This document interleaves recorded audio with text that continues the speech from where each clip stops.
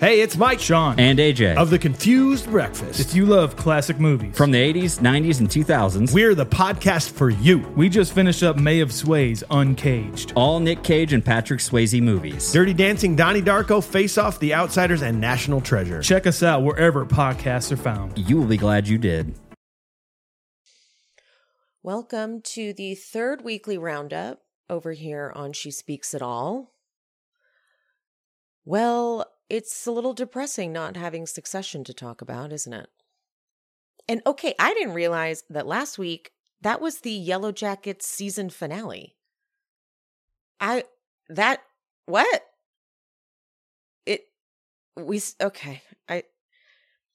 Whatever. I don't understand what happened this season. I've gotten a lot of feedback from people too saying that it's not a good season. If you missed it, I posted this on Instagram. I'm going to be doing a rewatch bonus series. I'll be releasing episodes either every Thursday or Friday. And I'm going to do a rewatch of Succession and Yellow Jackets. I've already watched the pilot episodes for both again. Watching the Succession one was crazy because it was just like, what is this? It's just so quiet and dark and didn't have all the glossy money yet. They all look like babies. So it's almost like watching it for the first time. But the Yellow Jackets pilot, I'm like, God, no wonder I got sucked into this. It's an incredible, incredible pilot. In case you missed it last week, I said this. What happened with Yellow Jackets was I don't think they anticipated getting picked up for multiple seasons. And they are also like, we didn't really flush all this out. So we don't really know what it is either. So let's just keep alluding to it in this sort of vague way. And it was a mess. I'm sorry, it was a mess. Maybe they'll bring it together though in season 3. That does happen with a lot of popular shows where season 1 is great and then season 2 is like, what? And then they really come back hard season 3. So maybe, but I still had problems with season 1. So I'll be covering that, like I said, either Thursdays or Fridays. Once Vanderpump Rules ends and I can wrap that up over on She Speaks Bravo, it'll change up the recording schedule. Because as of now, when Vanderpump Rules airs, like the next day, it is just like record, edit, post, and then talk about it online. You know, Vanderpump Rules has taken over our lives. But let's get into this week's roundup. We are going to be doing RuPaul's Drag Race All-Stars. I had a glimmer of hope for this season, and I'm taking it back. But then I was going to cover the Duggar family docuseries, The Shiny Happy People. I'm not going to go into as much detail as I would normally if I was covering a show, because I found it to be like not a surprise, not a shock, and a little bit, I'll get into it. I am going to go into incredible detail though on the docuseries Curious Case of Natalia Grace, because I have a lot of thoughts on that guy. Okay.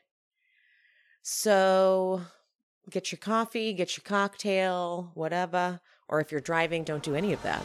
And let's get into this.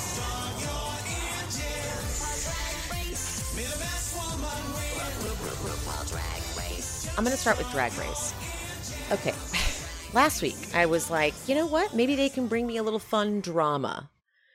And I saw a little bit of a glimmer of hope for the performers. But then we go into this week. Jimbo has won. Heidi is still dressed up like a donkey. And the lipsticks were pretty much all for Darian. So that was a good unanimous situation.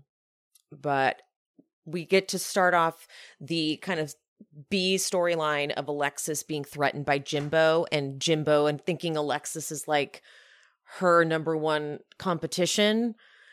I just don't think they're comparable. Like, Alexis isn't funny naturally. I think she just plays characters, and she, like when she did Liza and then she does B. Arthur, like But Jimbo's funny. Like Jimbo has, Jimbo has a good read for it. She can't lip sync for shit, but Alexis is also so horny. Such a typical top. That bald spot is such a bummer for her, though. That friar, what do they call that? The bald spot. It's a bummer for her. I would just shave the whole head at this point. Just go shave it all, baby. But it's Snatch Game week, and Snatch Game for All Stars is usually amazing. Most of the queens that do All Stars did a Snatch Game, so they kind of know what they're coming with. But James Mansfield doing Jennifer Coolidge, immediately I was like, oh, that's so overdone. And it's like, if you just can do the voice isn't that hard to do. But I thought that's a little, it kind of lined up with the critiques they got last week about how it was a little generic. Their pilot episode was just like, it was pleasant. I was like, that's sort of what this is about to be, isn't it? Just pleasant. But then here's my question. Why does Heidi go as Blackbeard? I don't, like, what? Of all the things you could have done, you're going to go as Heidi? I mean, Blackbeard? A fictional character, a fictional pirate? A man, too? So bizarre. The first group is painful. Painful. You've got Kahana as Coco Montrese, which I knew as soon as she said she was doing Coco Montrese, I was like, nope, that's not going to be good. There's not enough there. And so James wins basically because no one else was good. But even even the jokes, like at the very end when Rue's like, where are you guys going to go? She's like, I wanted to go shopping. Huh? Like, I don't associate that with her. I mean, I guess, are you playing the character from Legally Blonde? But yeah.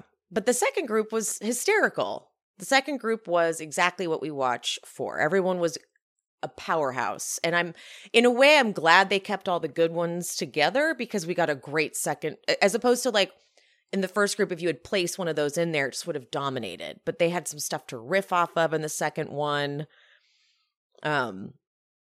What's her name? Candy was not Drita, but one of the mob wives. It was perfect for her.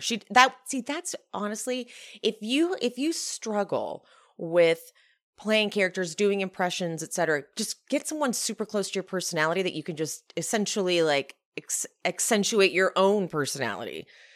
And that was smart of Candy. But B. Arthur, played by Alexis, was fine, was funny, was accurate, was true to form.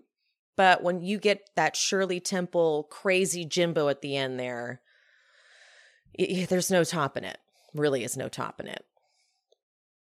But the real moments happen after the Snatch Game when they're in the workroom and Coco confronts Heidi for messing with her during Snatch Game, which she did. Which she claims that she was trying to like give her something to riff off of, but it wasn't. It definitely came off a little bit more condescending than that. Like, So as Heidi's giving her speech about how she never wants to seem like she's coming for one of her sisters, Candy's like, okay, well then why did you tell Jimbo that I'm coming for her? And then Heidi goes, 'cause you did, right, Alexis? Alexis is worst.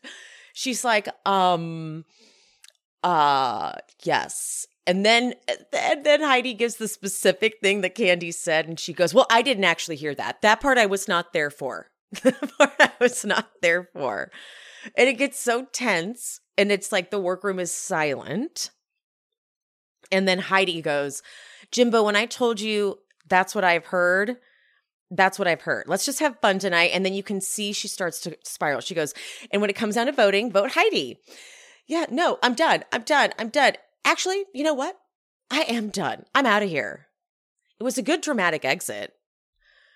But Candy and Alexis follow her, and Heidi's like, I need my peace. I need my happiness. I lost it here. So they let her go, but then Alexis back at the workroom sobs. Alexis is so dramatic, and they're all dramatic, but Alexis really takes the cake. Okay, the runway. Reveal yourself. Jessica is the chicken, and then underneath that is an egg, kind of, and then the omelet. I guess it was funny. I guess it was cute. It was funny. It was well done, well executed. Kahana Montrese, though, she comes out as that showgirl, burlesque, total striptease. The final removal of the thong was like, oh, how did you? That tuck is tight.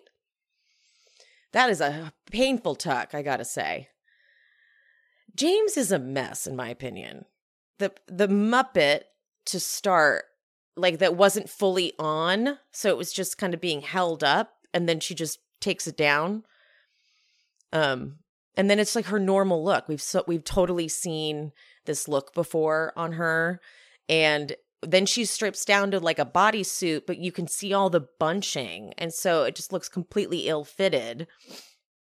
And then she does the same like Betty Boop Marilyn Monroe thing. That's her. She's kind of one note like that. Candy as the housewife, she's giving us more face but she still goes back to acting very smolder supermodel with the stripping and the whatever. But I thought she looked fantastic. Her makeup was amazing.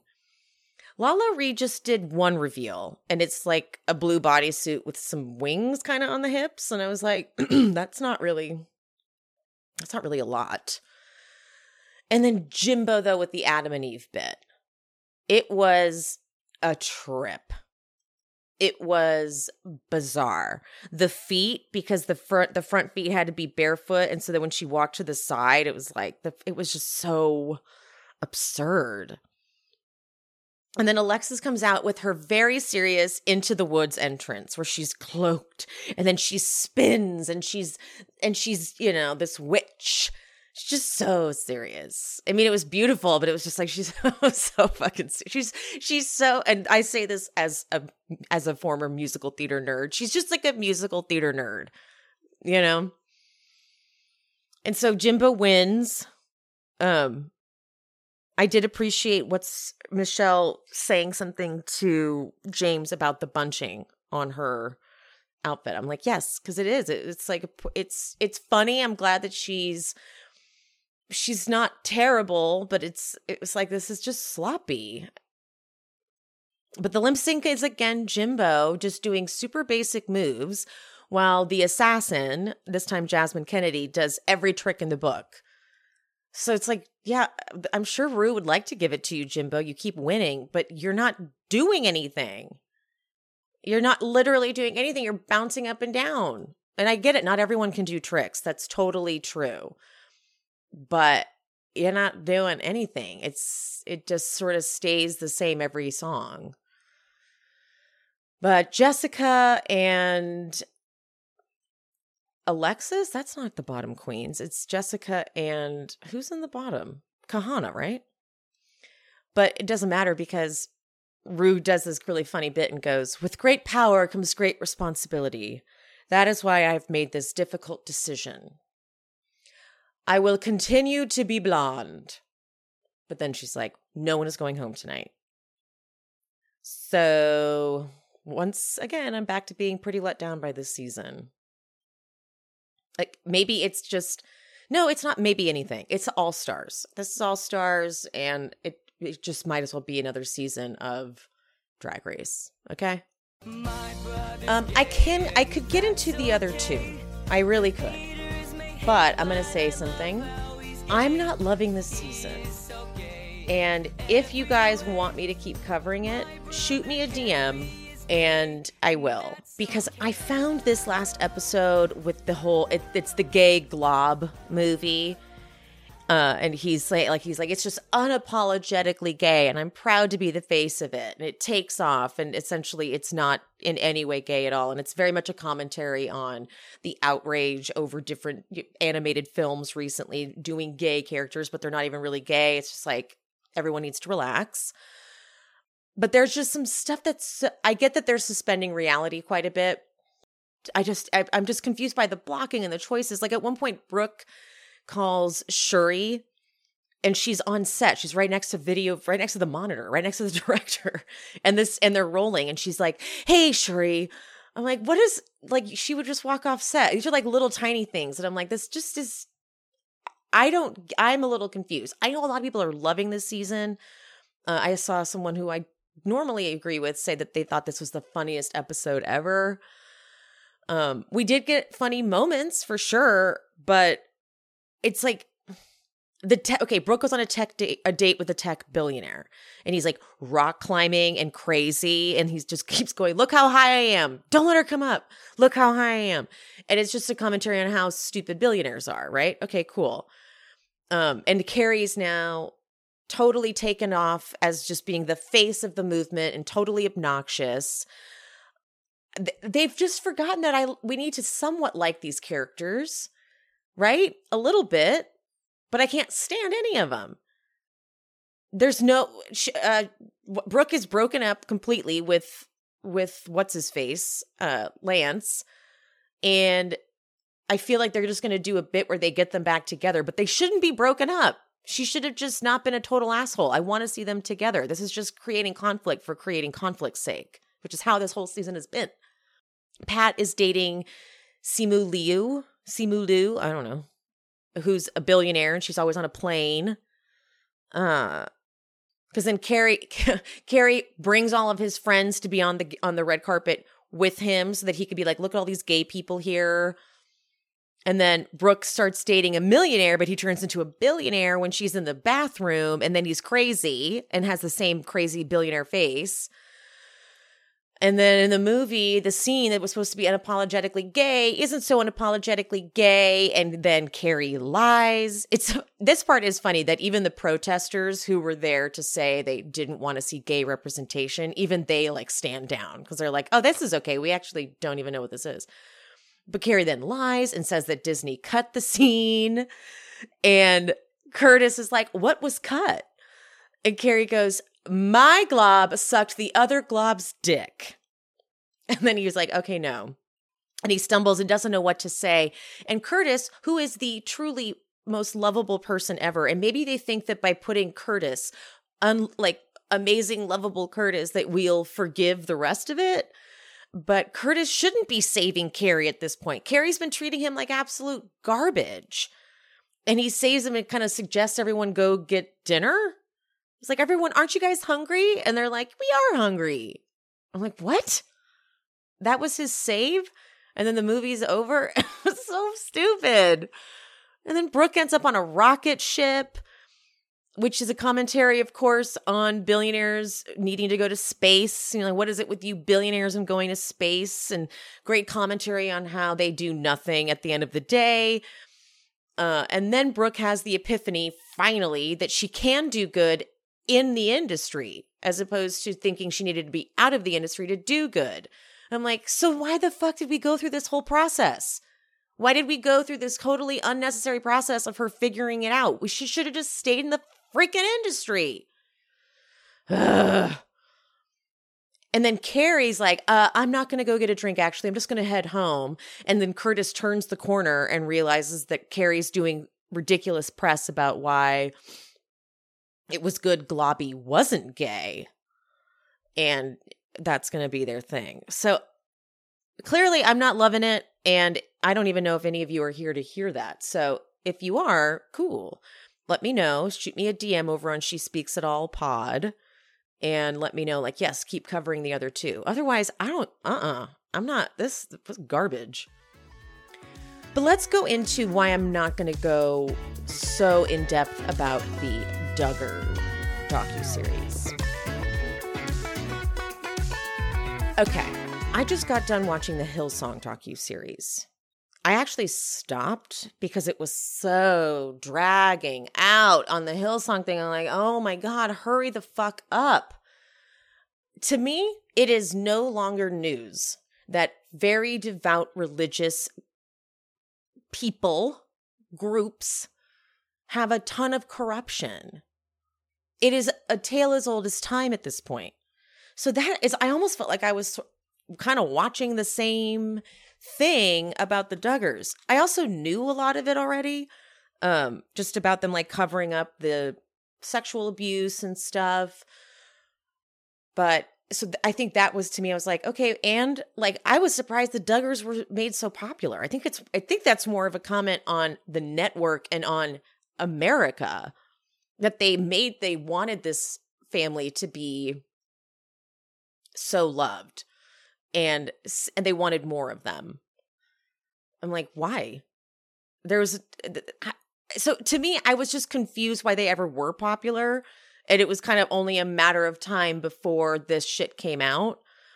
And then the docuseries was less about the family and more about the bigger picture. The bigger picture of the religious group that has taken off. Like, I have a friend who's Christian, who's very Christian, but he doesn't identify with the teachings of this. And it's not to be confused with women are to be subservient, and they have those weird TikTokers that do the wildly popular TikTokers that do like the Christian message content. And so it's this section of Christianity, essentially, is what I'm seeing, that's kind of taking over, that's super conservative and misinterprets what my friend views as the message of the Bible and Christianity, because my friend is gay, and he will send me the best religious content, and I'm like, okay, now this is a little different. You know, I don't necessarily subscribe to the whole Jesus of it all. Like, that's not my version of God, but I can replace the word Jesus for something else, something bigger than me. And what he views as Christianity, I think, is gorgeous and loving and amazing. However, this section, which was clearly kind of made popular by the Duggars and other like conservative shows that took off, has turned into what people view as Christianity. And that's not true. God doesn't hate gay people. God doesn't hate women and think they should be subservient. Like, there's a lot of incorrect messages in the name of God. So I watched this going, duh, there's just rampant abuse that's been covered up for centuries, essentially. So none of it was brand new to me.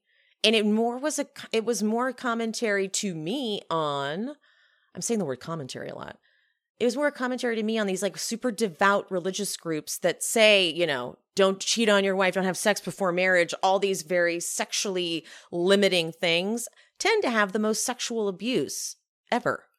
And anyone who comes forward with the claim is shot down, is outcast.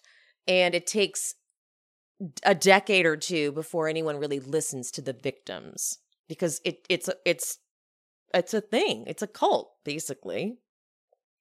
So I just wasn't as shocked by it. And I also felt it focused a little bit more on the other bigger religious leader than on the Duggars. It should have really attacked the network, to be honest. Like, what the fuck is wrong with you guys? It did a little bit. Don't get me wrong. It did. But I just thought the direction of it was a little scattered. Like, I was like, what am I supposed to be mad at? Am I mad at the Duggars still? Or we're mad at the other thing? What is it? How did this happen? But it did bring awareness, I guess, for these people. It brought awareness for people who may still be suffering in it, and it helped these victims speak their minds and say a lot. It just was like, yeah, duh. Absolutely. So I didn't find anything to be that necessary to like latch on to and get into. However, the most fascinating thing, and also I thought irresponsible as well, was the curious case of Natalia Grace. I'm going to go into fucking detail on this one, okay? My question, why was this basically from the sole perspective of Michael Barnett? Why were they forcing us to watch so much of him? Episode 1 opens on this guy. It's a stranger to us at this point. And he's wringing his hands and he's tortured with his thoughts and his extreme, over dramatic, pathetic performing. She threatened to stab my sons and drag their bodies under the deck. She threatened to kill my wife. She was gonna kill everyone. We were all fucking abused. We were all abused. Immediately, I don't want to see this guy's face very much. I don't want to see it at all. But yet, he's going to have the most interviews. They're going to connect with him the most, probably because he was the only one willing to participate. But it felt shitty to do this. And I do know that Natalia is going to have her own version of this coming out later this summer. That was announced. She did a Entertainment Tonight, I think, had an exclusive clip, or one of those shows had an exclusive clip of her saying this will be my version of it. Because I thought it was almost like they wanted people to be like, okay, maybe Natalia was a serial killer or something, because they were talking to the neighbors who didn't like her, and they didn't speak for the victim in this at all. So then I was a little confused with the way they played the whole thing out with the jury. And so if they were trying to be neutral, they didn't do a great job, but they didn't do a terrible job either. It just was way too much of this creep Michael Barnett. So he says that him and his wife had been married for 15 years, lived in a 5,000 square foot home with nice cars in the driveway. And then within by 2013, he had nothing, and it's all because of Natalia. We find out that they have a son named Jacob who was diagnosed with Asperger's, but he's a genius. And they kind of turn him into a little prodigy, a little marvel, where they make him go on tours and talk to people and put him on camera and stuff. We get a lot of these phone calls between the two of them throughout the whole thing where it's between Christine and Michael. And it starts with Christine saying that I was interviewed by cops and they were in a bulletproof vest and I protected you. So they're setting us up to be confused by the dynamic, confused by the whole thing, which is fair. When we meet Jacob, their son with Asperger's, in real time, he's living in his dad's basement. And he says he has regressed and his childhood was super traumatic. And the setting of this guy's interview on this creepy bed with the cracks in the walls behind him, it just doesn't feel great. It does not feel so good. So they adopt Natalia from this rundown strip mall called Shepherd Care. It was a closed adoption, and the birth certificate said she was born September 4th, 2003. He claims that the first family, they flew in, dropped her off, and just left.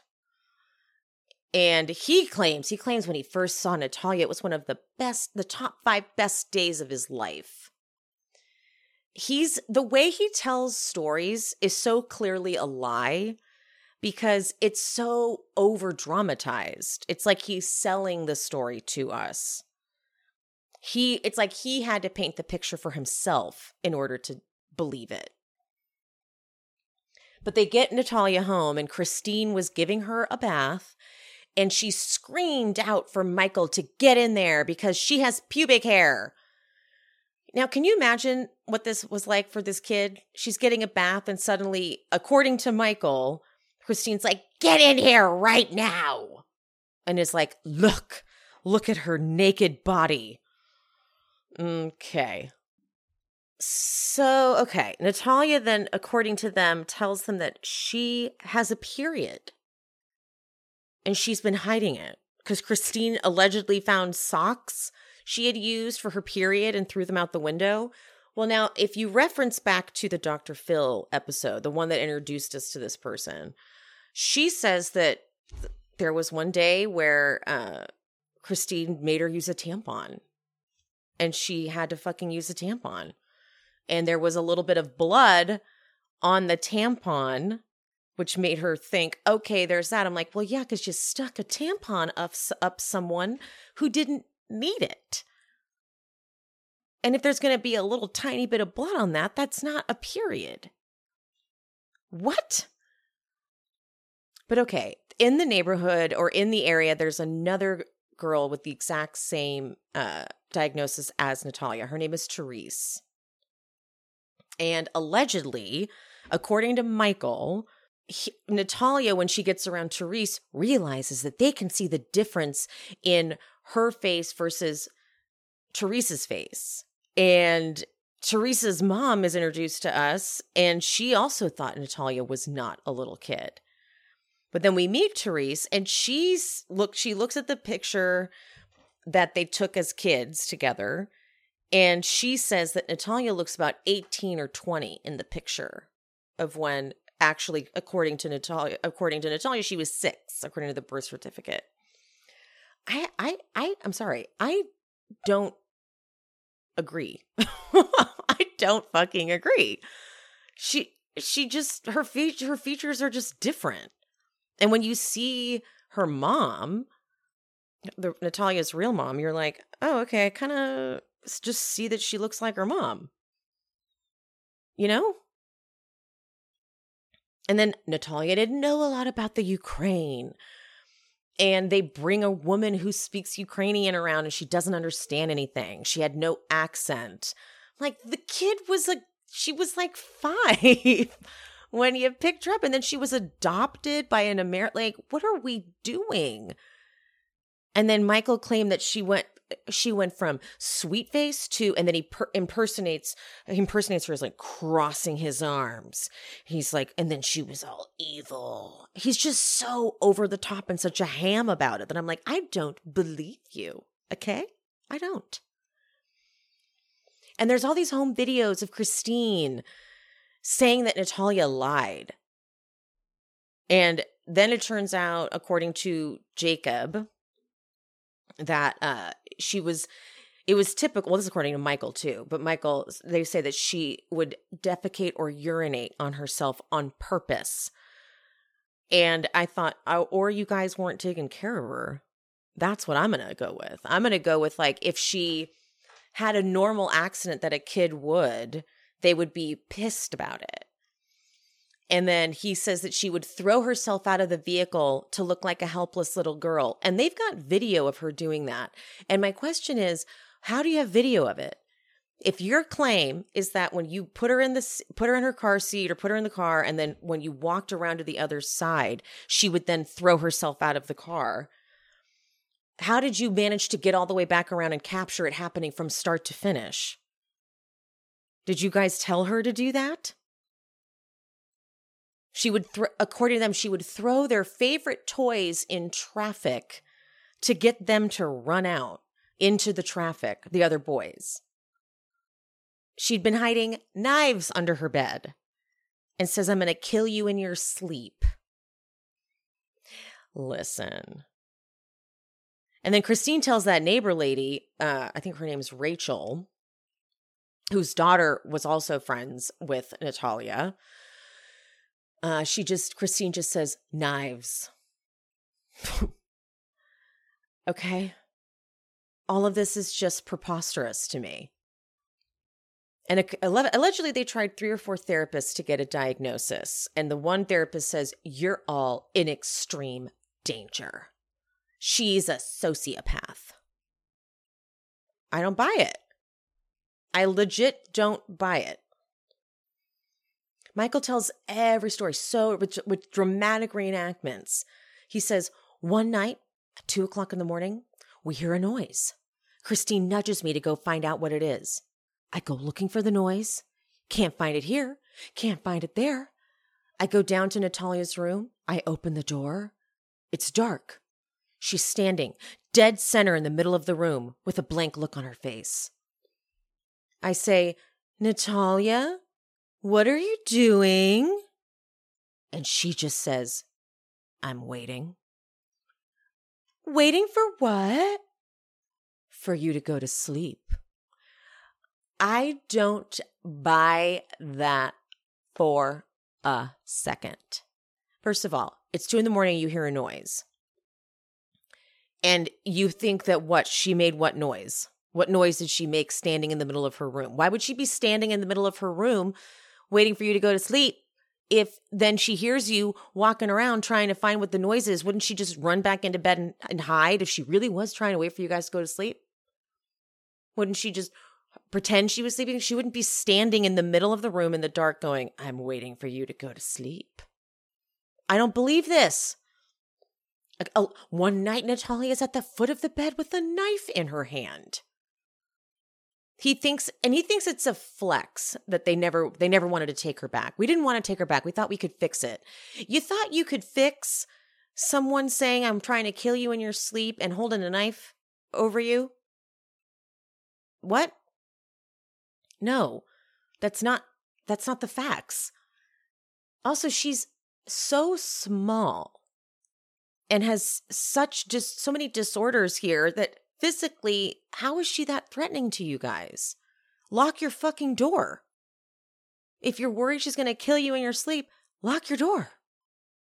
How does she stand over your bed while you're sleeping? And then Christine's alleged story of doing the dishes, and Natalia actually is going to help for once, and then she puts pine sol in Christine's coffee when she leaves the room. Natalia, on her Dr. Phil interview, also spoke about that part. And she said, no, they tried to claim they had it on camera. She's like, I moved the bottle out of the way and I moved the cup out of the way when I was cleaning. That's it. Jacob claims that to this day, he has an issue when someone else gives him a drink because it's just from, it's a fear from Natalia that Natalia gave me this fear of drinking drinks that aren't mine. I go, or your family did, your parents lied to you and told you that this disabled girl was trying to kill the whole family. So in episode 2, we find out about that bullshit story. This is how Michael tells it, that they go to this milk farm for one of the kids' birthdays, one of the boys, I think Ethan's. And they get there and they make them sign a waiver about how there's an electric fence. And he does this over dramatic reenactment of Natalia going, I have to sign right here? Okay. And who are you imitating? Who are you fucking imitating right now? Signing with this smirk, this devilish smirk. And so Natalia couldn't walk, quote, suddenly when she got near the fence. And Christine tells them to go on ahead. And Michael looks back because he hears screaming and he sees Natalia pulling Christine down towards the fence. The reenactment that they do of this is hysterical because it proves that this just physically doesn't make sense. That this little tiny thing is yanking Christine down and Christine can't resist. You know? It doesn't make sense. It's like the reenactment, they did their best to try to show this reenactment and make it maybe make sense, but it didn't. It just didn't make sense. And then he hears sirens and he said, I honestly thought Christine was dead. Okay. So Christine calls 911 and wants her arrested for trying to kill her. Instead, though, they take her to a mental health hospital called LaRue Carter, where she admits to hospital personnel that she wanted to kill the family. At this point, I wish that they had started splicing in a little more reality, because they let this go on for so long that you kind of live in this place of this is really happening. Because now they've got these anonymous LaRue workers who say that she was manipulative and aggressive and she talked about sex all the time. And they couldn't get control of her, and they literally call the Barnetts and say, you need to come get her because she's propositioning the men. There was a mention of her doing sexual favors for money. I would like to interview these people in real time. Like, what? Because this is pretty damning evidence, right? It's like this isn't coming from the Barnetts, this is coming from them. And to me, her making all these little sexual jokes and whatnot ties in later to Christine being a whole dirty birdie and possibly teaching her things because she's just imitating her parents. You know, that's sort of that's what it seems like to me. And this mental institution should be shut down. Allegedly, the hospital said to the Barnetts, you got to take her. We can't take her. We may be a mental health facility, but you need to take her to another mental health facility. Okay. I just don't believe this guy's story at all. Now we get Beth Karras on this one. She is such a staple. She does basically any docuseries that'll have her. She's always the go-to. She's a former prosecutor in New York. And she says it perfectly. If she's threatening to kill them, you go to the police. Duh. You call the police. You file reports. Because this happens with children at times. Like this has happened before where parents call the police on their children threatening to kill them. But instead, no, not at all. In March of 2012, a neighbor calls Child Protective Services. And that was from when Christine makes Natalia sleep outside because she won't tell them where she's from. Where are you from? Who are you? If you're not going to tell me you're sleeping outside. And so CPS hears her crying and screaming, or the neighbor hears her crying and screaming, so CPS is called because they're like, hi, I don't know what's happening to this little girl over there. He immediately realizes that he's not here to protect, this is according to Michael. He immediately realizes he's not here to protect Natalia. He's here to protect my sons. Is that because of things you're telling him? And then he gets her naturalization information, and she admits that she was told her new birthday at the orphanage in Ukraine. And I don't think that proves a lot. I think that proves that she's just been given a new birthday. I feel like it's kind of probably normal because she doesn't know where she's from. She was like abandoned. And allegedly she doesn't recognize the picture of herself as a kid. Well, it looks like her, okay? It's not like it looks like a completely different person. Like, why are you, what, this kid has been passed around, abandoned at birth. This is the second family that's dealt with her. She's not physically threatening for real. Come on now. And you're trying to claim that she's faked all of this shit? She hasn't grown a centimeter since they adopted her. Okay, I'm not even, So the CPS guy, is that correct? Tells them they need to correct her age. The officer, the police officer allegedly said, that's right, it was a detective that gets involved. And he says, you need to correct her age. This was their legal advice. The legal advice from this police department was you need to go get her age changed. You need to re-age her. So they hunt for more info and no one wants to give it up. Meaning like it was a closed adoption. He can't get any further information on like her birth parents, but he gets the advice to check her backpack. And in there finds the first family, I guess. Anna Gava is her biological mother. And there's this video of an investigator asking her sister Tatiana. And she calls Anna, and Anna says she's been going through this for 17 years. Which, of course, is like 17 years. Well, if you do the math, how old can she be? I don't know what that meant.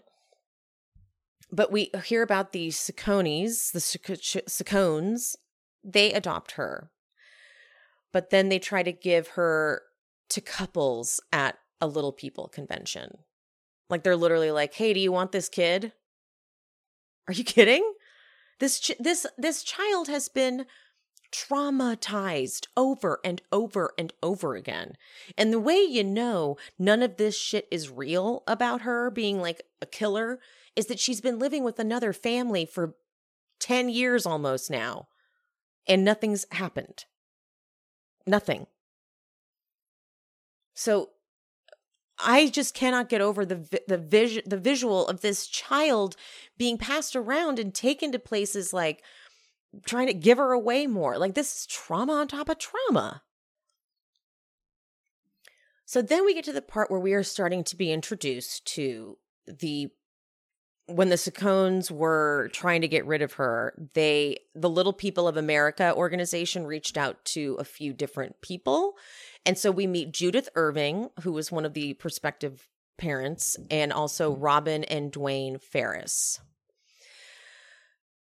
Judith says straight up, why would you spend $25,000 to adopt a kid and only spend a year with that child? It felt like a scam, and her husband wasn't super on board, so they ended up passing.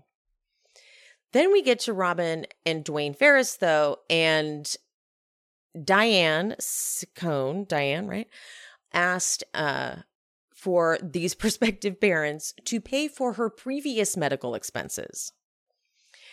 I was surprised I didn't tell them back off right there. Like, huh? Why would we pay for previous medical expenses? But they say no, and she says, okay, fine, after a while.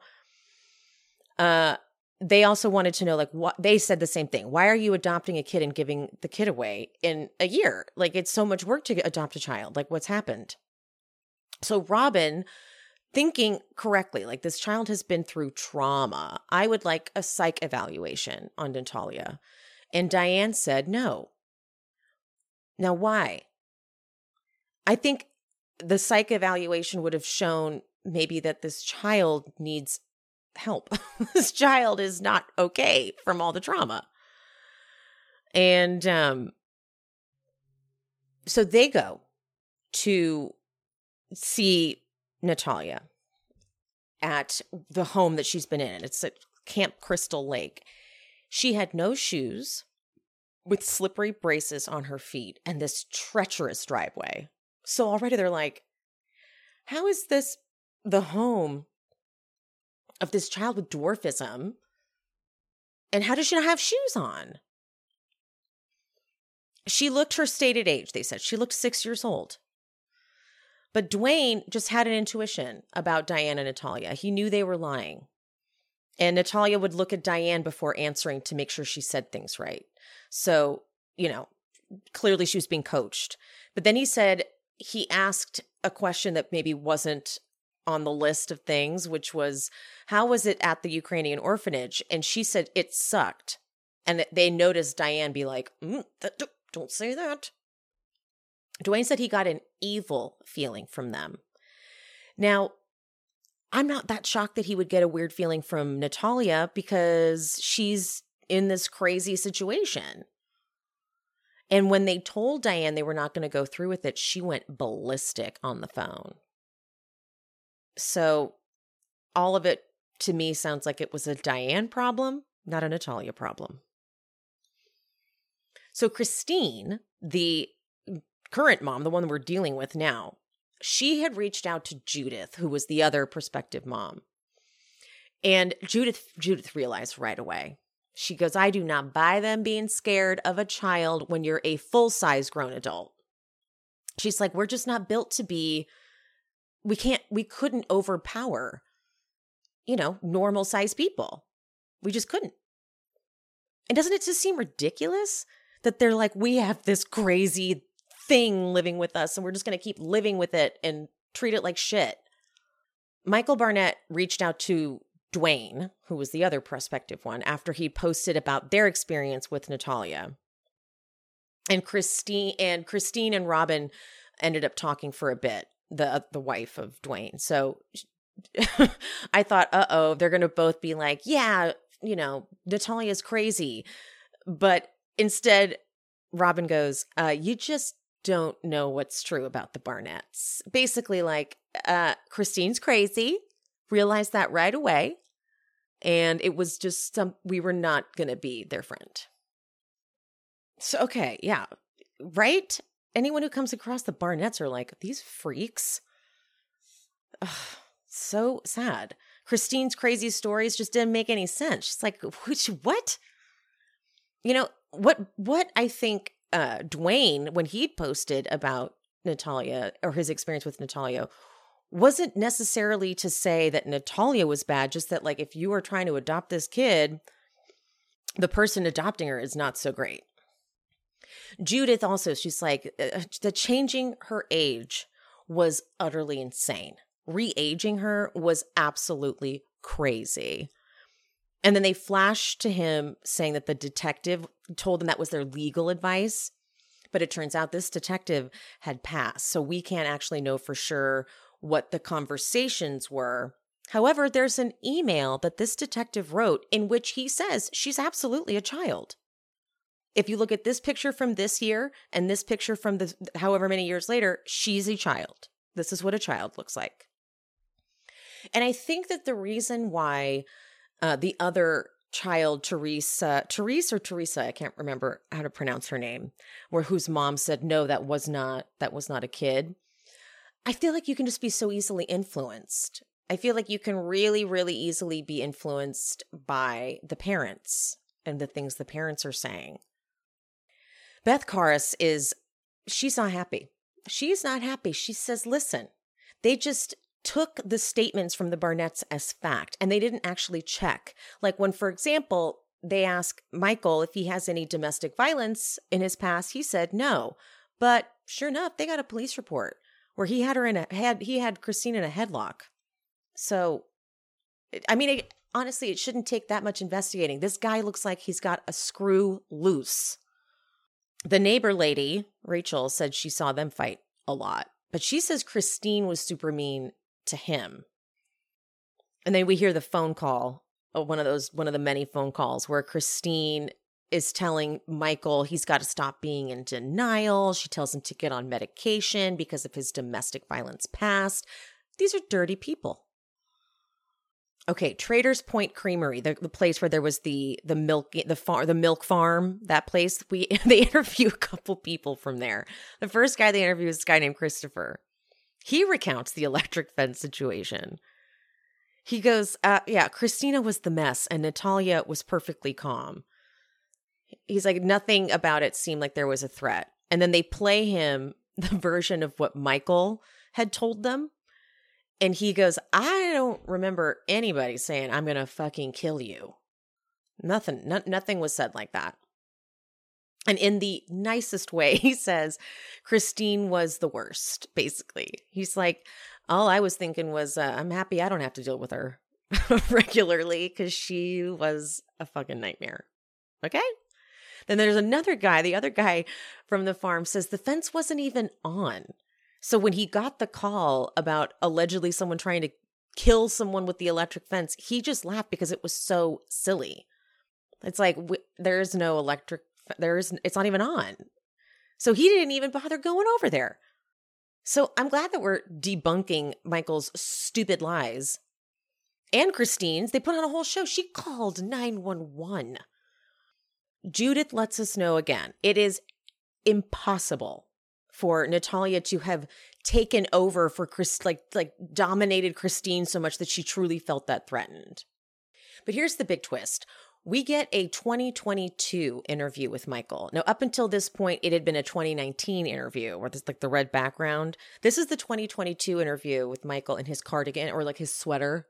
And his face is just so prissy. And he says he didn't see anything or talk to anyone but his wife. He claims that. He goes, I didn't actually speak to anybody at all, except for my wife. I just got there and focused on my wife. However, they compare the complete inconsistencies with this interview and the one from 2019. In 2019, he says that her feet were bleeding because she had bad shoes, obviously, and that she was throwing up blood. Okay, well, that sounds like someone needs medical attention and you guys are neglecting her. Like, if she can't walk, I think that's pretty understandable. She has disabilities. Like, fuck you guys for being like, oh, you're just being dramatic. Take care of this girl. And in the third episode, it starts with the 911 call where Natalia says that she needs help. She's been stalking her neighbor and she wants to hurt them and someone needs to stop her. Pretty damning evidence, right? I wouldn't be surprised, though, if they were feeding her this information and making her think that. some doctor, some quack doctor actually does say that she is 22 based on the sole fact basically that she hadn't grown in 4 years. And they change her birth year to 1989. So after Natalia's released from the hospital, she's taken to an apartment. This is where she was after she was re-aged. And Christine and Natalia both signed the lease.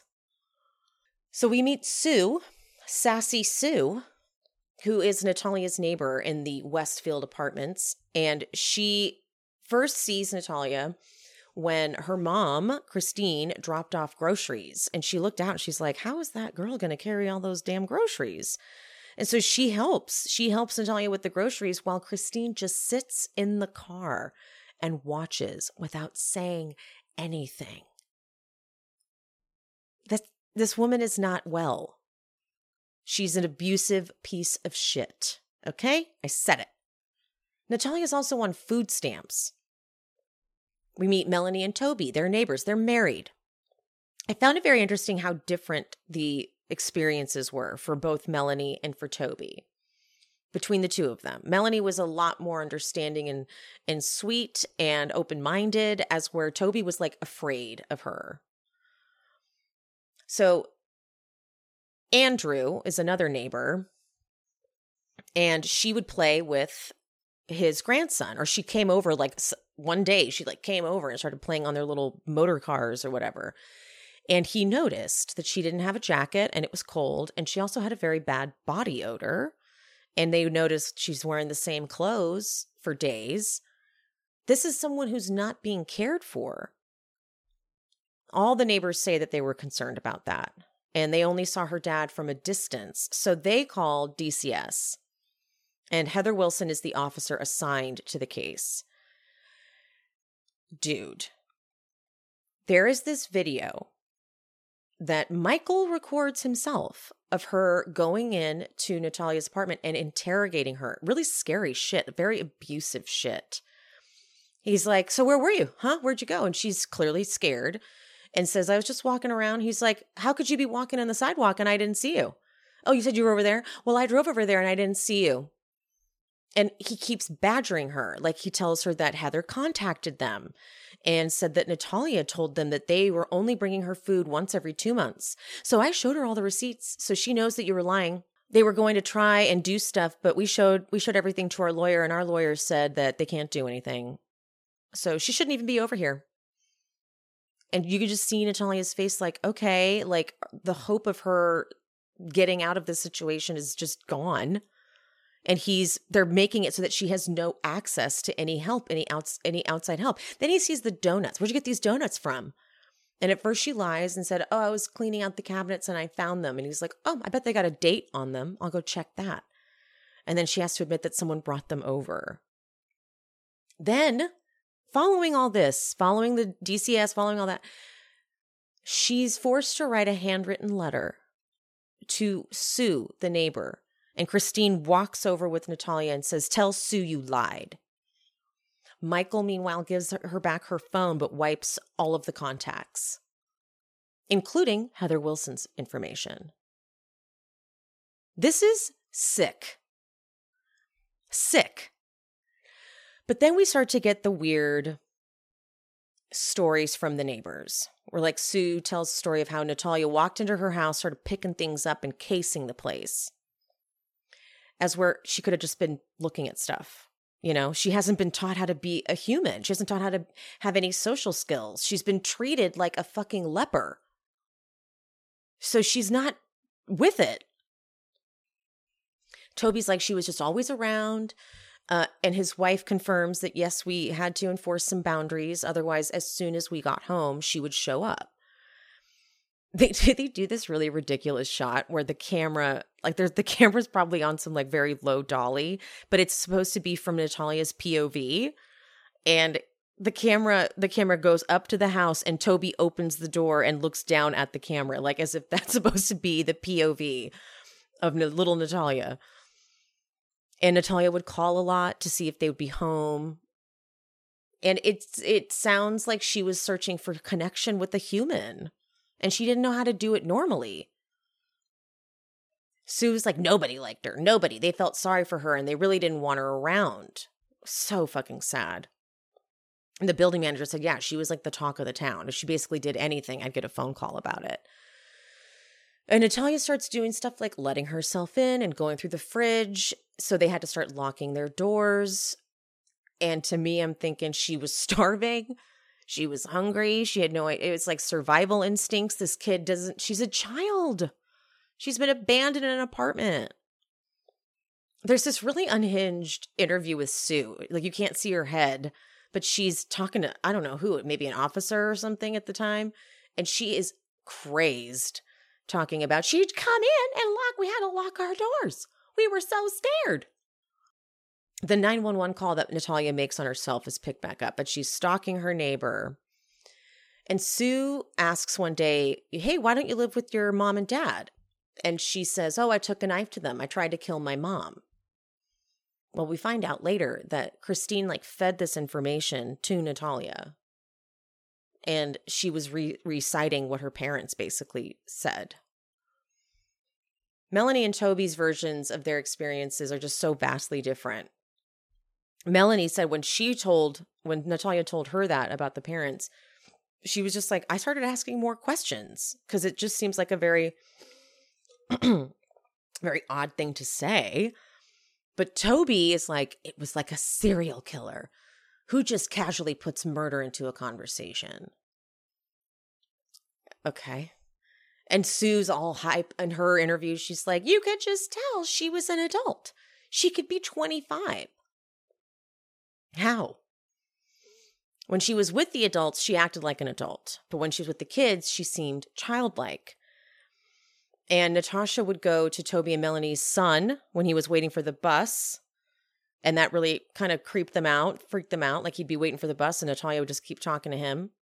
Sue tells a story about her grandsons playing Xbox and Natalia is trying to touch him and get all close, so he kicked her out.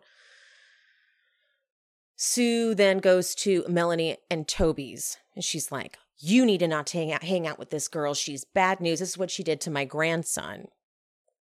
Where Melanie was really sweet about it. She's like, we can make our own decisions. Thank you very much. And one day, Natalia came into their house without knocking, though. And she was beelining it for their son's room. And Toby's like, yeah, that's when we distanced ourselves. And just were like, hey, we're not going to be home for a while. We're really busy. And Sue says Natalia was that neighbor that was always hanging around. And they didn't even want to go outside. And Natalia would pop out and try to scare the landscapers. And then Sue also mentions the super sexual things that Natalia would say, like the story of Fred, her husband, being in the laundry room and Natalia coming in and saying really sexual things. But I go back to her maybe being sexually abused because Christine was having all kinds of dirty conversations and at one point tried to pimp her out. And I'm thinking that this is a result of that. And they said Natalia would go to some guy's house for 2 to 3 hours at a time. And she told Sue that she lived in a house that had prostitution downtown before she moved there. I'm like, we're leaving that out of the story, aren't we, Michael? I don't think Natalia was lying about that. I think that I'm scared to know what this child has gone through. And then Sue tells the story of Natalia rolling around in the grass with the boy and then unzipping his pants. And again, I'm kind of led to think that this was because she was sort of abused herself and didn't know this was not normal behavior. There's a pre-trial disposition that they keep showing clips of. And one of the lawyers, this guy Mark, is Christine's attorney, and he's a piece of shit. But he interviews Natalia in October of 2022, which is 10 years after all these incidents. And Natalia denies ever hurting a kid. Michael's like, her lease didn't get renewed. So, we had no choice. We had to move to Canada for Jacob. So we just found her another apartment. We found her an apartment in Lafayette. And the deposition. again, the Mark guy asks if she wanted to live in those apartments, but she's like, no. He goes, where'd you want to live? And she said, with Christine. And you could see his face. He's like, oh, well, that doesn't help our case here. But they clearly just dropped her in this fucking apartment. Melanie tries to call Natalia's phone after she moved out, but it was disconnected. So now Natalia is totally cut off. And at the very end of this episode, we are introduced to a new woman who is going to be Team Natalia, thank God. So in episode 4, we open on Michael calling the police asking if it's true that he's being charged with child neglect. And that guy's like, yeah. So former Detective Bob Cooper is this like old-timey cop who was the sergeant or whatever at the time. And he said that they moved Natalia to a really bad area. And he goes, but they brought her to the wrong place, though. I don't like bullshit. It takes the one guy, you know? But Michael says the area is great. You want to know why he says that? It's in 2 blocks of an adult GED center that she signed up for, within 2 blocks of a bus stop, 2 blocks of a suicide prevention center, 2 blocks from the Salvation Army, and close to a grocery store where she can cash her food stamps. To me, that sounds like a terrible area, because if you live near those things, most likely it's not the best place to live. Those are places that you don't really want to go to. So this one we meet Kina. Ooh, I'm sorry, but this is Natalia's neighbor that we met at the very end of the last episode. She has 9 cats, 2 dogs, and 5 kids. Listen. But Natalia came to her door and said she didn't have any food and needed to call her parents to get some money, but she didn't know their phone number. And she just noted how strange it was that they would put this girl on a 2nd floor apartment because the steps are super dangerous. She could have fallen at any point and no one would have known. She even said she could have burned the fucking house down and it would have affected the people below her too. She talks about that grocery store that Michael was like, she can go to the grocery store, cash her food stamps. She's like, yeah, no. There were like vagrants in the front, a homeless shelter nearby. Someone could have just picked her up and snatched her. I mean, this woman still lives in this area, and she says, I carry a weapon in my home on my body and outside of my home and on my body. It is a necessity to be armed. Dude, that's fucking nuts. And she says, if I saw the Barnetts, I probably wouldn't say anything. I would just start swinging. And I believe her. I fucking believe her. So there's an excerpt from this social media exchange that they keep showing. They keep showing on the screen the exchanges between them. And I'm like, wait, when you say social media exchange, do you mean this was like on Facebook in a comment thread on a post?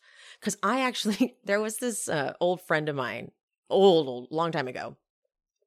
She slowly went downhill, down the drug rabbit hole. And she got with this guy who was probably equally just as bad with the drugs. And they would have fights on Facebook.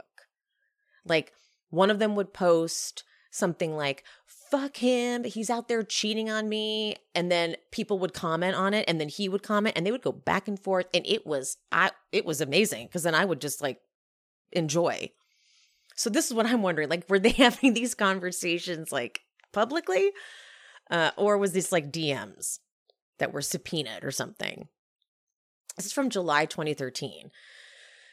Michael's like, I got chewed out by the apartment people. You never gave me the electricity info. She's been without power for 3 days. Christine, give her her food card and wipe out her contact list and clear out her stuff so she doesn't go to Hamilton County and call everyone. They took her phone. She didn't have a landline. I mean, are they trying to get rid of her for good? Then there's this shirtless neighbor that they interview with this terrifying belly button.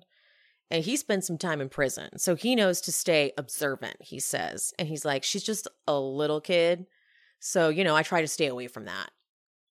I was like, okay. But he proved that the area was not a good area. If that's how you're talking to people with cameras, yeah, it's not good. Scary. So after she went to the Lafayette Adult Learning Academy, she just stopped coming home. Michael says they got a call from the Adult Learning Center asking if they had heard from her, meaning Michael, and he was like, no. But along comes Cynthia Mann. Cynthia Mann is truly Natalia's savior. She's moved in with her. Christine and Michael call Adult Protective Services. He claims that they took all of Natalia's money off of her $500 food stamp card, meaning Cynthia. Like Cynthia, trying to say that they were using her. They were abusing her. Michael gets notified by mail that Natalia's Social Security payment is no longer going to him, but it's now going to Cynthia. I'm like, oh, okay, that's what you're pissed about. You're pissed that all the money that you've been taking from this person isn't going to you anymore. And Cynthia was subleasing Natalia's apartment, so that gets Natalia evicted. I don't know if I buy that. I really don't. I don't know if that also could have been maybe a good idea. Maybe she was trying to help her get some money or something. So Detective Davenport calls Cynthia in 2019. This is the same detective that's been kind of on this whole case. This guy's cool. This guy's awesome. Natalia has been living with them at that point since 2014, so 5 years. And Natalia's said she was scared of Christine. And she tells a story of one time that Christine called Natalia and she had put the phone on speaker, and Cynthia lets Christine know that that's just not cool. You don't talk to her like that, because she was screaming and yelling and being horrible. And Christine was like, you get to send her to the psych ward. She hears voices. She's had sex before. And thank God Cynthia's like, you're nuts. Bye-bye. And so she, thank God, takes care of I mean, this is a saint right here. And her husband. So 2014, now we're going to go to 2014. Michael leaves Christine. Indiana police go to Michael's to question him about Christine. And he throws her ass right under the bus. Right under the bus. He says that she claims she supposedly Lafayette is a white trash town. No one's going to care. No one's going to notice. So because people there are white trash, she won't con and manipulate anybody. Meaning drop her there because they're stupid. They won't ask questions. Detective says, I think she dropped her there and abandoned her. Michael then says, he goes, how old do you think Natalia is? He says she's 20 or 22. Well, dude, that means 6 years earlier when she was living in Westfield that you were fully aware of, she was 16. Dude. So he can't even get it right. He can't even get it straight. So they both get arrested, both Christine and Michael. They get arrested for child neglect because this detective's like, yeah, okay. Someone sent Michael's HR department at his job the news, and he's like, and I lose my job. Michael is so overdramatic with the victiming. It's crazy. The victiming left and right. He throws it all on Christine.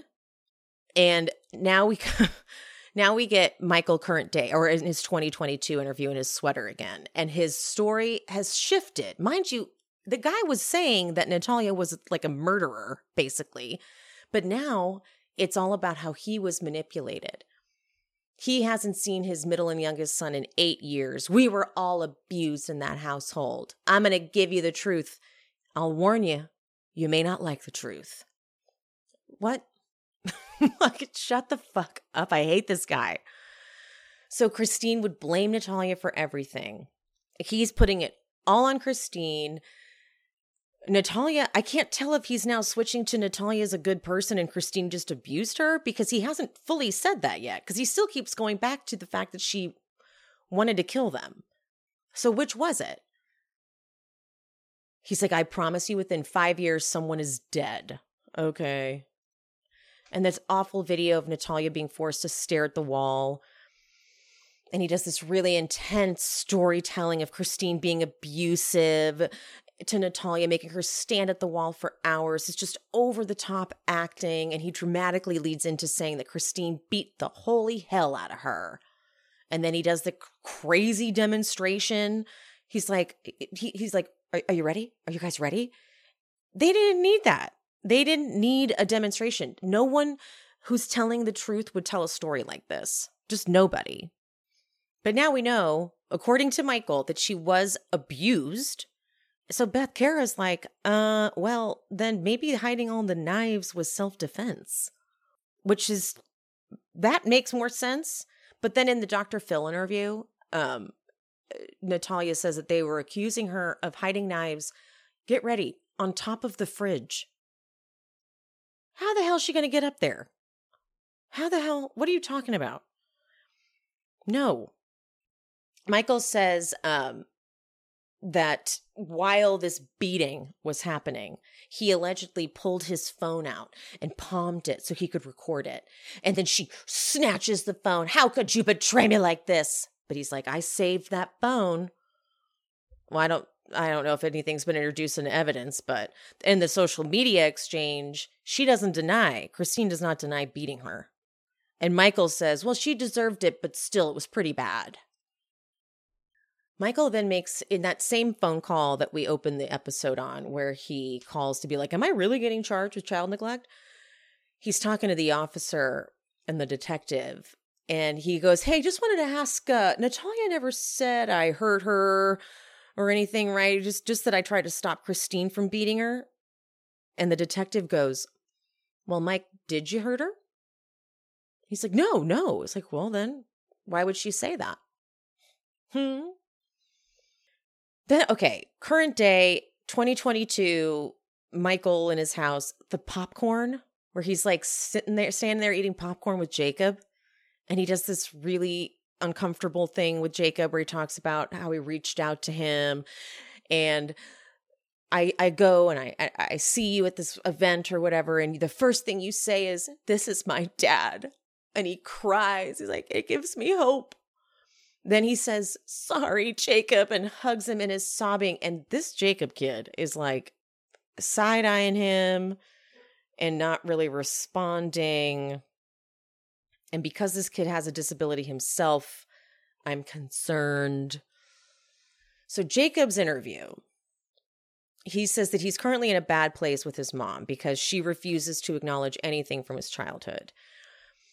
He debates saying certain things related to Natalia, and the producer's like, are you worried that you will incriminate your mom? And he goes, nope, we're not talking about this anymore. And he ends it. After that interview, Jacob doesn't realize his mic is still on. So at the top of these stairs, he's talking to his dad, and he says, I guess the moral thing that I've been struggling with is if there's some shred of hope that she could be redeemed, I don't think it's worth dragging her character down anymore. And Michael goes, oh, please, I've already said everything. I've said it all. I deserve the right to tell my story. Michael says, though, I did not tell them about the kicking down the stairs. And Jacob goes, oh, yeah, well, I thought we agreed we were not going to say that today. There could be legal remorse with that. I don't want to get subpoenaed. Y'all. Then he realizes his mic is on. Okay, but Michael, this is where this show gets so fucking tedious, because I get it. This is the only guy who wanted to participate in the docuseries, so this is the footage you have. But I don't need scene after scene after scene of him crying and saying, I couldn't stand up to that woman. I just couldn't. I'm like, we get it. Okay. But okay, that episode 4 ends. We pick up on episode 5 where they are still at the top of the stairs. Michael's such an idiot. He's like, they can't hear us. Don't worry. But okay, they use this footage from this interview. I missed what it was from. It looks like maybe a CPS worker or I don't know. But she's supposedly in a safe space where she can talk freely, and the interviewer asks if she was abused at all, and she says, they didn't whoop me, but then she's only minutes later says, did I say they didn't whoop me? Well, that's a lie because she let the boys whoop her. And Jacob actually would just pick her up and drop her. First she whooped me, then she had the boys, then Michael. So, what? Jacob goes back to his bed after the hot mic moment to finish the interview. And he reluctantly admits to Christine telling him to urinate on Natalia's bed because she kept urinating and soiling herself. And now I'm wondering, when he tells the story, he's very troubled by it. He can't believe he did it. He felt like a Nazi following orders, and he's really apologetic about it. But it makes me wonder, like, did you kick her down the stairs? Did they instruct you guys to do this? He cries. Like, he's troubled by this. And he's like, he doesn't have anything else to add. He says, I hope she understands that I'm apologetic if Natalia watches this. Beth Karras has it perfectly. All this makes you wonder, what did she make Natalia do? Michael, like I said, they keep cutting this. Oh, we were all abused. Okay, I get it. We don't need to keep seeing his creepy face. He tells the story after they split of how Christine, quote, didn't sexually abuse me physically, but she fucked with him a lot after they got divorced. So the way he leads into this story is disgusting. He said that she never wanted to have sex with him. She wasn't attracted to him. And he got, quote, a wee bit addicted to porn. And supposedly, well, not supposedly, there's photo evidence. She would start sending him naughty pictures and would say things like, if you just come back, you'll get this. And it was literally, going back to the social media interaction that they keep showing clips from, it was literally to get him to do what she wanted in court. Because he's like, I want to fuck you. And she's like, well, sex and fighting or sex and court don't really go hand in hand. Trust me in court, plead no contest. Because she wanted custody. So he does. He pleads no fucking contest because she's tempting him with some sex.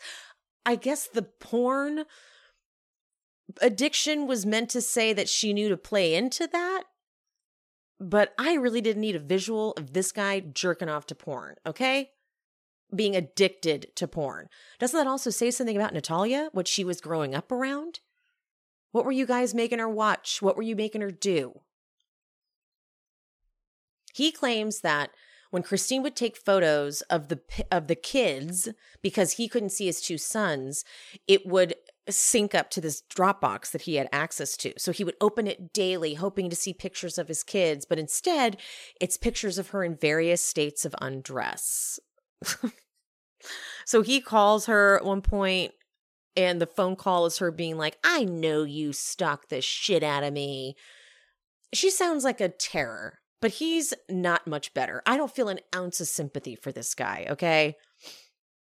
Michael says that Christine coached Natalia to say that she hurt people. He says that. So that tracks with the things that she had said to the neighbors that didn't make sense. And so matter-of-factly, right? Like saying it like it's been, like she's reciting something she's memorized, that tracks.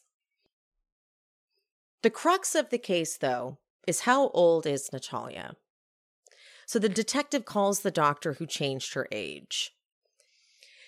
And this guy just basically took their word for it. Like he's like they said she had a period and pubic hair, and so yeah, if I do the math, she's that age. And then the deposition again with that fucker Mark, who's Christine's attorney. He's interviewing the detective.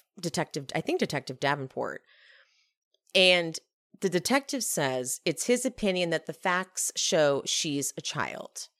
And Mark goes, the facts say there was a motion filed that changed her age, and then it becomes a bit of a fight back and forth. And it's this guy's a fucking creep, this defense attorney. Unfortunately, he's good. So they track down Anna Gava in Ukraine to get a DNA test to make sure that is in fact her mom, and it is. And the interview with Anna is sad. She says that Natalia was born in 2003, and the doctor told her that there was just no sense in taking her home because she won't be able to walk at all. The surgery would cost $100,000. And throughout the course of this, she starts getting emotional, and the interviewer asks, "Why are you getting emotional?" And she says, "Because I wish I listened to the doctors instead of keeping her." Ugh, brutal. She was shocked when she found out that she had been abandoned in an apartment at 13. Unfortunately, because this is in the Ukraine during the Russian invasion, they got a rolling blackout and the interview cuts out. Michael, quote, "Regarding that woman in the Ukraine who is supposedly her mother, has this information been validated in the court? No. I have this test that was submitted by the prosecutor, but..." So he doesn't even believe that's her fucking mom. Psycho. For some reason, because I guess these lawyers are that good, for some fucking reason, the court rules that Natalia's age was not going to be litigated at the criminal trial. Which that's the whole point of it. So there's a really heated deposition with the defense and the prosecution and a spinal specialist named Joseph Bellflower who's treated her at one point. And he said, when I saw her, her growth plates were open. So she was not an adult when I saw her. And Mark goes, she was legally declared an adult. Not at the time of treatment, though. Okay? So we're clear. And Mark goes, it's not me saying this. It's a court order that when you testify, there's not going to be any testimony of you trying to tell the jury that when I saw her, she was a child. And Joseph's like, well, growth plates are growth plates. Like, I can't argue with that. Like, they were open. And the prosecutor says, unfortunately, she probably hates it too, but she says, we can't refer to her as a child. And he goes, I'm supposed to refer to her as an adult? So then you're not interested in the truth. You're interested in what the court said. Well, Mark gets all pissed off. And he goes, I'm offended. I am offended because I am interested in the truth. He will not disrespect me and say, I am not interested in the truth. Her birthday, doctor, is 1989. I hate this man. I fucking hate this man. Okay, again, everything from this point on is going to be so from this Michael guy's perspective. Like, we have to follow him around with, like, his legal team and listen to their strategizing and shit. I wish that they'd maybe gone to the prosecution and asked them what the fuck they were going to do. Why was this so geared towards him? Like, you guys were covering this with cameras. You didn't ask the prosecution if they wanted to be filmed too. You didn't ask for their side of it. You only got his side. It almost makes him like the protagonist of this, meaning like he's the one that we're supposed to be either rooting for or against, but I'm clearly rooting against him. But he's the one, he's getting all these scenes. He's getting all these scenes with his legal team. And so they can't use the word adoption. They figure out that they will be referring to her as my 22-year-old daughter. They make him practice smiling because he's the creepiest person ever. His team does talk about how he leaves the room and they're like, he's going to go to prison if he's found guilty. All right, episode 6. Christine's Facebook gets submitted to evidence, and Michael finds the messages between her and this guy, Freddie. Freddie, who is like a former rock star. He's a little person who apparently was just getting laid constantly on the road, which is wild. Michael has a scene where he starts crying, like he's sobbing. He's like, I'm not ready to stand up to her. I'm not ready. And this woman comes out and hugs him, and it's his new lady, Jennifer. I'm like, God, wow, still someone wants to be with you. Okay. Natalia on Dr. Phil, they show a clip, and she's like, they should fucking go to jail. She didn't say fucking, but she's like, they should go to jail for what they did. And she's right. In the deposition again, Mark tries to say that she reported herself as neglected, and Natalia is like, I actually didn't report myself neglected. He's like, yes, you did. So you're saying the police and the case manager are lying? And she's like, I didn't report it. I never fucking said that. I never called anybody. I wouldn't have known to call anybody. She says, I didn't even know that's what you called it. I didn't even know I would say I'm being neglected. So no. But he keeps saying, so you're saying the police and case manager are lying. And finally she goes, yes, I am. I'm saying that. You fucking prick. I hate him. And we keep getting all these scenes with the defense strategy. I don't need it. Put more footage of people saying that the Barnetts are bad. Let's get more of their side of the story. I don't need to see his whole defense team being scammers, okay? The deposition with Keena, who was the woman who we met in the beginning of, what was that, episode 4, who has the knives on her, the weapons. She's clearly being attacked by this Mark guy too. And she says, it sounds like you're just trying to make excuses for a woman who abandoned her child. And he gets all heated. And she's like, and her husband hears it and she's like, you stay out of this. But she gets him good. She's like, stop calling me ma'am.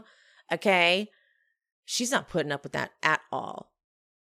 Then they play the audio of Michael totally throwing Christine under the bus about how it's a white trash town. But this comes back to haunt him.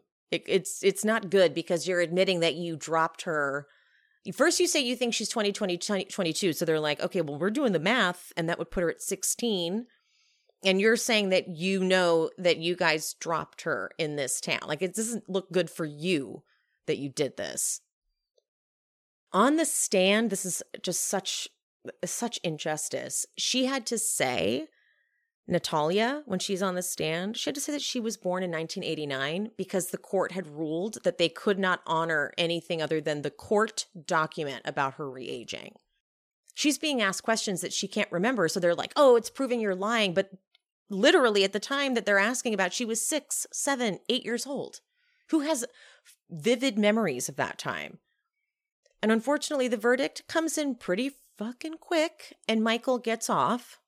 And Beth Karras knows it's because they didn't know that she was an elementary age child. And we speak to the foreperson, Jane Parker, and she said that 100% of the jury agreed that they abandoned her. But because the judge was so strict on what they had to go off of, they had to rule not guilty. Like, technically, according to what they were allowed to factor into their decision. She watches Jane the Dr. Phil episode after the trial, which must have been so heartbreaking for her because she's like, wow, we couldn't help her here. Michael he's subpoenaed to testify against Christine in her trial, and he can't wait for that. But we get yet another Michael interview after the trial. Why they're forcing us to listen to this man over and over, I don't know. Just cut it already. But he claims at the trial, like as the verdict was coming in, he locked eyes with Natalia and she does a little wave. And I mouth to her, this is hard. I'm sorry. Fuck you. He points out, he's very happy about this, that Natalia never said he hurt her. Specifically never said his name. I wouldn't be surprised if that was like struck from the record or something. But he's all happy. He's like, I have double jeopardy. There's double jeopardy, so they can't go back and charge me for anything. Oh, okay. He is way too excited about that. Okay, you fucking scam artist, you nasty, nasty, disgusting man. Ugh. But then, okay, Freddie. Remember Freddie? Little person, sex maniac, rock and roll man? He talks about the time detectives interviewed him and asked him if he had any sexual relations with Natalia. And he was like, huh? What? And they were like, no, you're not going to be in trouble. But he's like, I was just so flabbergasted because I've never, ever, ever been with a little person. Ever. Never once. So I would know that if I did that and just was like putting it out of my mind, like never happened. And then he shows that Christine tried to set him up with her. And he was just so disgusted by that. So then they cut back to Michael, his post-trial interview. And the producer says to him that Freddie said something. Freddie Gill said, a very serious accusation about you. And I feel like we should show you. And Michael's like, no, I don't want to see it. But his attorney's like, yeah, let's take a look just in case this comes out. And oh my God, Michael's so like, he's so proud of himself. He's like, how many pieces do you want this computer back? Because I'm going to smash it when I'm done. And they're like, all right, shut the fuck up. So they start playing it. They play the clip. And the last line that we get is, Christine basically said that Natalia, and that everything cuts off. And the next is Michael being like, I'm done. I'm not even going near this. I'm done. And Freddie, they go back to him. He says, I think that when I testify in Christine's trial, I'll be doing the right thing. Well, guess what? March 2023, prosecutors filed a motion to dismiss Christine's case due to insufficient evidence, and the court granted it. Okay. We need Natalia's version of this stat fucking immediately. Because I think what happened to her was that because unfortunately, fetishes make a lot of money in sex work. And I fear that they pimped her out. You know? Like what else would it have been that would make him so disgusted, right? That's my theory. They're sick, fucked up people. Okay?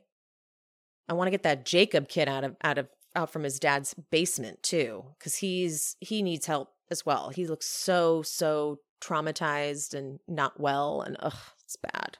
It's so bad.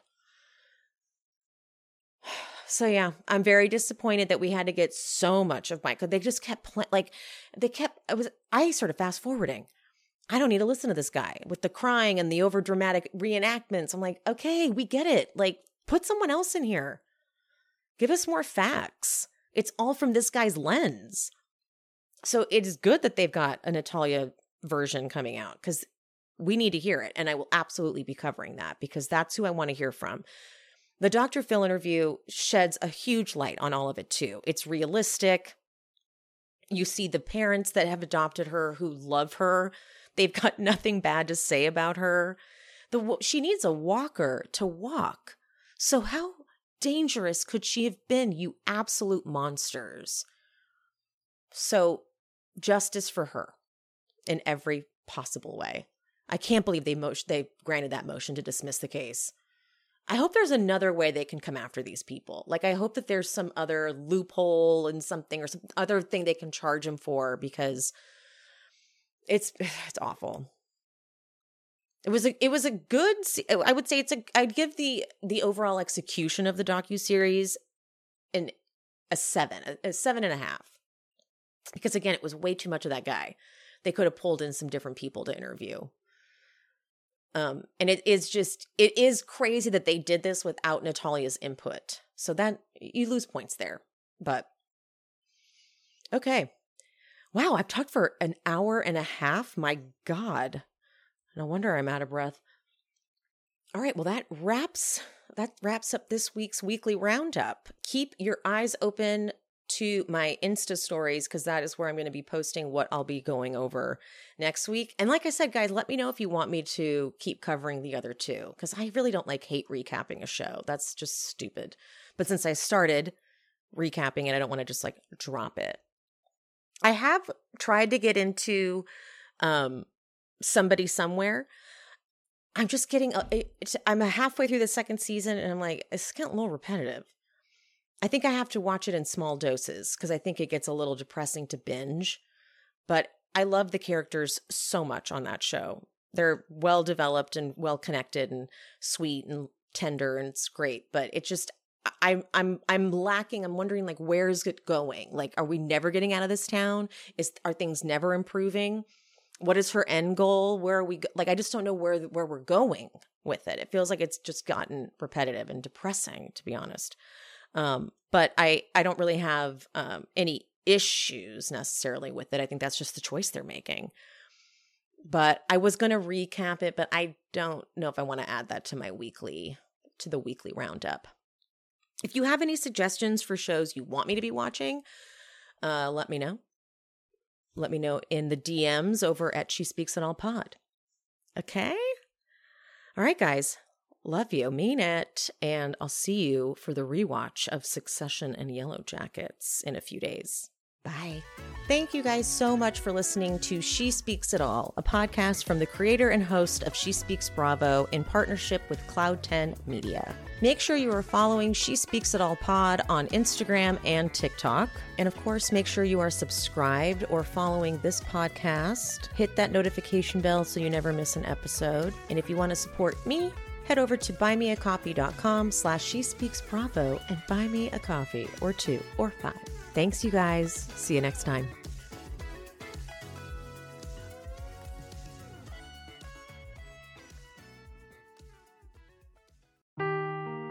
Seeking the truth never gets old. Introducing June's Journey, the free-to-play mobile game that will immerse you in a thrilling murder mystery. Join June Parker as she uncovers hidden objects and clues to solve her sister's death in a beautifully illustrated world set in the Roaring '20s. With new chapters added every week, the excitement never ends. Download June's Journey now on your Android or iOS device, or play on PC through Facebook Games.